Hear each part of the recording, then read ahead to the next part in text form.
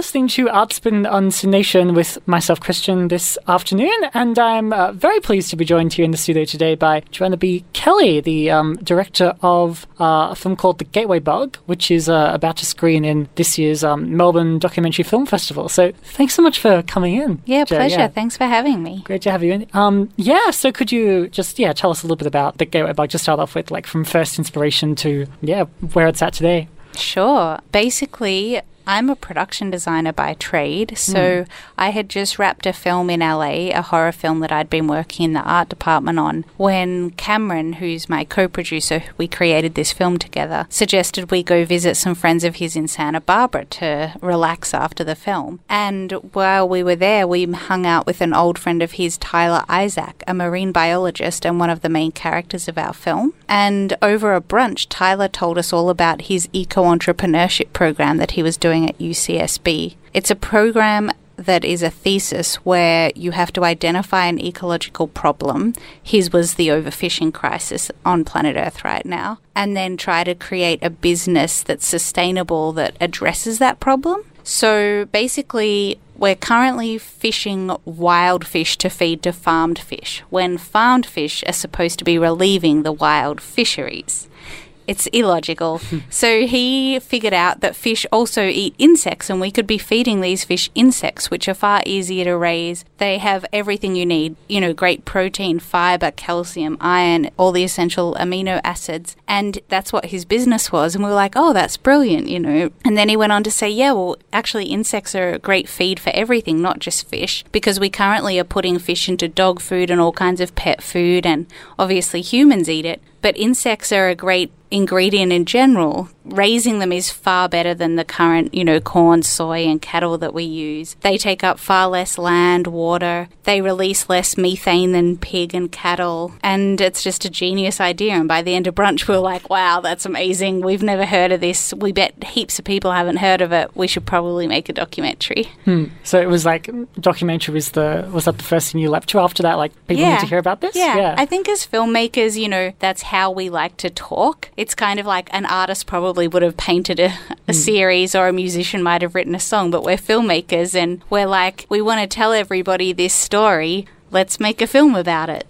Nice, yeah. And this was your directorial debut, wasn't it? Yeah. It's true, yeah. As I was saying, I'm usually a production designer, so I've done 7 feature films in the art department, designing sets and managing props and creating the aesthetics of it. I did interior design at RMIT. That's what my master's is in. And prior to that, I was an exhibition designer. So the transition wasn't that hard. I worked on so many films that I got to know everybody's role, as you do in that collaborative environment. And I really think film is one of those things that you don't have to go to school for. If you do enough on-the-floor work and you help everybody and help other departments and are humble and ask questions, you can really learn on the job quite quickly. And by the, 3rd year that I'd been filmmaking, I was like, okay, I think I'm ready to take on some more roles, which is lucky because Cameron and I made this doc just the two of us. So we did everything from pre-production to post-production. Right now we're in the midst of distribution negotiations. So I was just telling a friend I'm basically like a lawyer right now because all we're doing is negotiating contracts with lawyers. No, it was... I don't know if that was something you pictured yourself doing. It's not. And honestly, it's not what I think any filmmaker looks forward to. I think it's the business end. And I think film, a lot more than any other industry, is 50% creative, 50% logistics and business. Yeah, so quite a steep learning curve, was it? Absolutely. Absolutely. Every film has been a steep learning curve. The first feature I was on, I didn't want anyone to know it was my first feature because I was a set decorator, and you're sort of supposed to work your way up a bit more and start as a PA, maybe an art assistant, move to a props assistant, move to set dresser. There's a whole tier. And because of my background and my academic experience, these guys were like, well, this is an easy job for you, I managed $1 million exhibition design projects at the NGV for 6 years before I went into film. So I had the skills and people were very prepared to give me those opportunities. But, my first day on set, somebody handed me a walkie-talkie and I was like, not sure this is working. And I got them to switch it on, and that's how I learned to switch on a walkie-talkie. Also, so was that your first day on set for Gateway Bug, or your first day on A set? First day on A set. It was a film called The Opposite Sex. It stars Mina Suvari and Jeff Stoltz and Kenan Thompson, and it's like a rom-com that was shot in Rhode Island. Oh, nice. Wow. Yeah.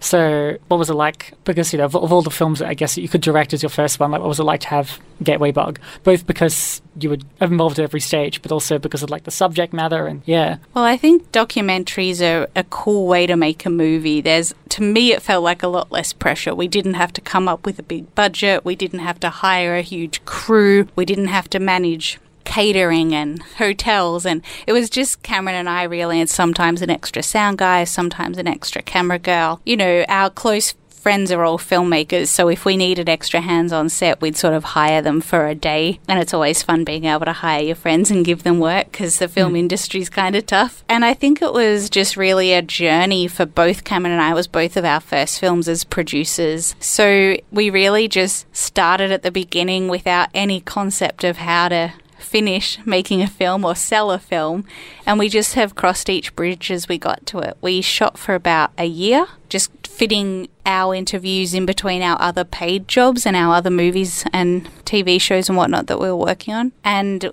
then after a year, we were like, wow, we've got hundreds of hours of footage. We should probably stop shooting and start trying to edit. And then we edited for 6 months or so. We created sort of our story arc, and we started building our characters and our plot lines and stuff. And then all this stuff happened. At the end of the movie, I can't reveal it, but a lot of things changed suddenly and dramatically.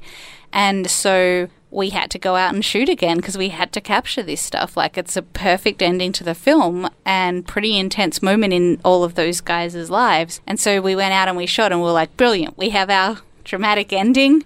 Now we can work backwards and just keep going. Yeah, wow. And so is that quite common, really, with documentaries? Like the sort of like the narrative is shaped in like post-production, and I have no idea what's common because this is my first doc. But I do think from the docs that I love and the stories that I've read about them, the best documentaries tend to happen organically that way, and it's really about the capturing and the documenting rather than some documentaries people set out with a real thesis that they're trying to prove, whereas we set out with just a bunch of questions that we were curious. We didn't know what the answers were. We weren't trying to preempt what our film would be about. So who were the first sort of I'm hoping this is like a little bit of something you can reveal rather than like the ending of the whole thing. The first people you went to, and yeah, maybe some people who like gave you some answers to questions that then sparked more questions and sort of snowballed from there. Yeah, totally. Well, Tyler Isaac, who I was saying, he like introduced us to the whole concept of all of this, and he was the one that really inspired us to make the film. And funnily enough, he was the first person we shot because obviously we knew him, and he said he'd be in the film. And at the time we thought that he would be the main character and the film would kind of be about him. He's a friend of ours, and when he had told us all this stuff, it was really exciting and he was really thrilling. And then, as many documentary makers will find out, when we put the camera on him, he just became really deadpan and monotone, and all his enthusiasm was gone. And we were like, wow, this footage is not making a main character. And it was just weird. I guess, people get shy when they've got a mic on them and a camera on them and it lights and it's kind of intense. But he did end up being a main character because his story is so compelling. But he introduced us to a few other people. We did a lot of Google research, so I'm a real research nerd, and anything I'm interested in, I end up just in YouTube holes and Wikipedia holes and jumping from page to page of figuring stuff out. And we ask a lot of questions, and so one of the sort of more controversial people was Dr. Sunny Ramaswamy, who's the head of the National Institute for Food and Agriculture at the USDA. And we asked him a bunch of questions, and I sort of felt like he dodged some. And we were really excited to get the USDA because we thought they were such an authority, I guess. What does the USDA stand for, sorry? United States Department of Agriculture. Oh, okay, yeah.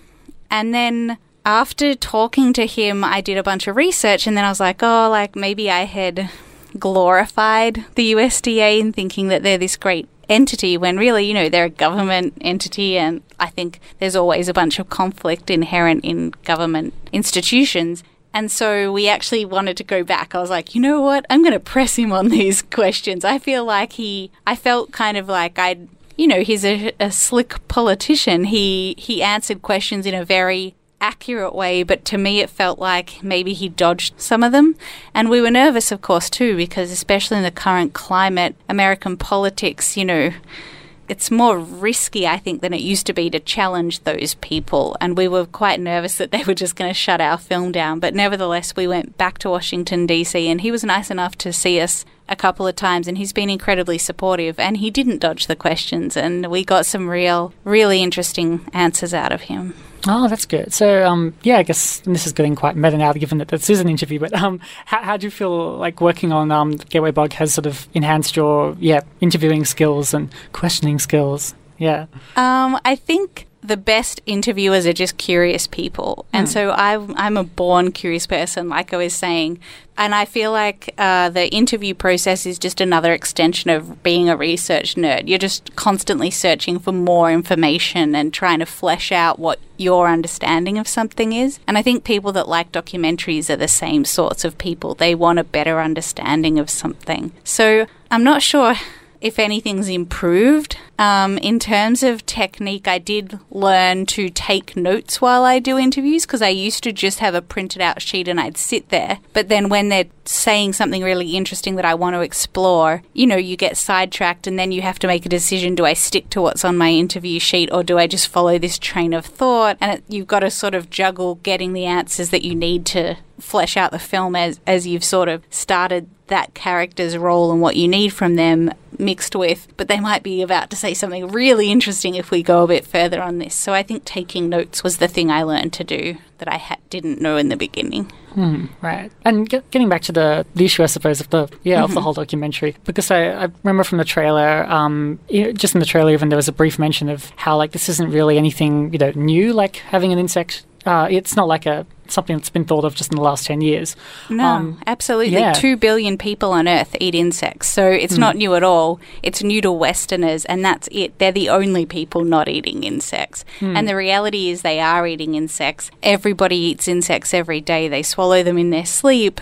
There is a certain allowable level of insects in all sorts of food, like peanut butter and pasta and coffee, because you can't keep them out. Bugs are everywhere. But it's funny how squeamish some people are. And one of my favourite things about having made the film, we've done, I think, 7 film festivals so far, 7 or 8. I'm losing track now. And we always like to hand out edible insects at the screening, and people going in the audience, at least 30 to 50% are like, oh, no thanks. And I'm always surprised. I'm like, oh, that's funny. You'll come see a film on it, but you don't want to try it. And then at the end of the film, we usually do a Q&A, because that's what happens at film festivals. And 100% of people put their hands up and want to try it. So that's pretty cool. Like, I feel like our film is changing people's perceptions and their understanding and their acceptance of trying something new. I think that makes them braver, and it's not that scary a thing if you're the last people on Earth not doing it. You know what I mean? Yeah.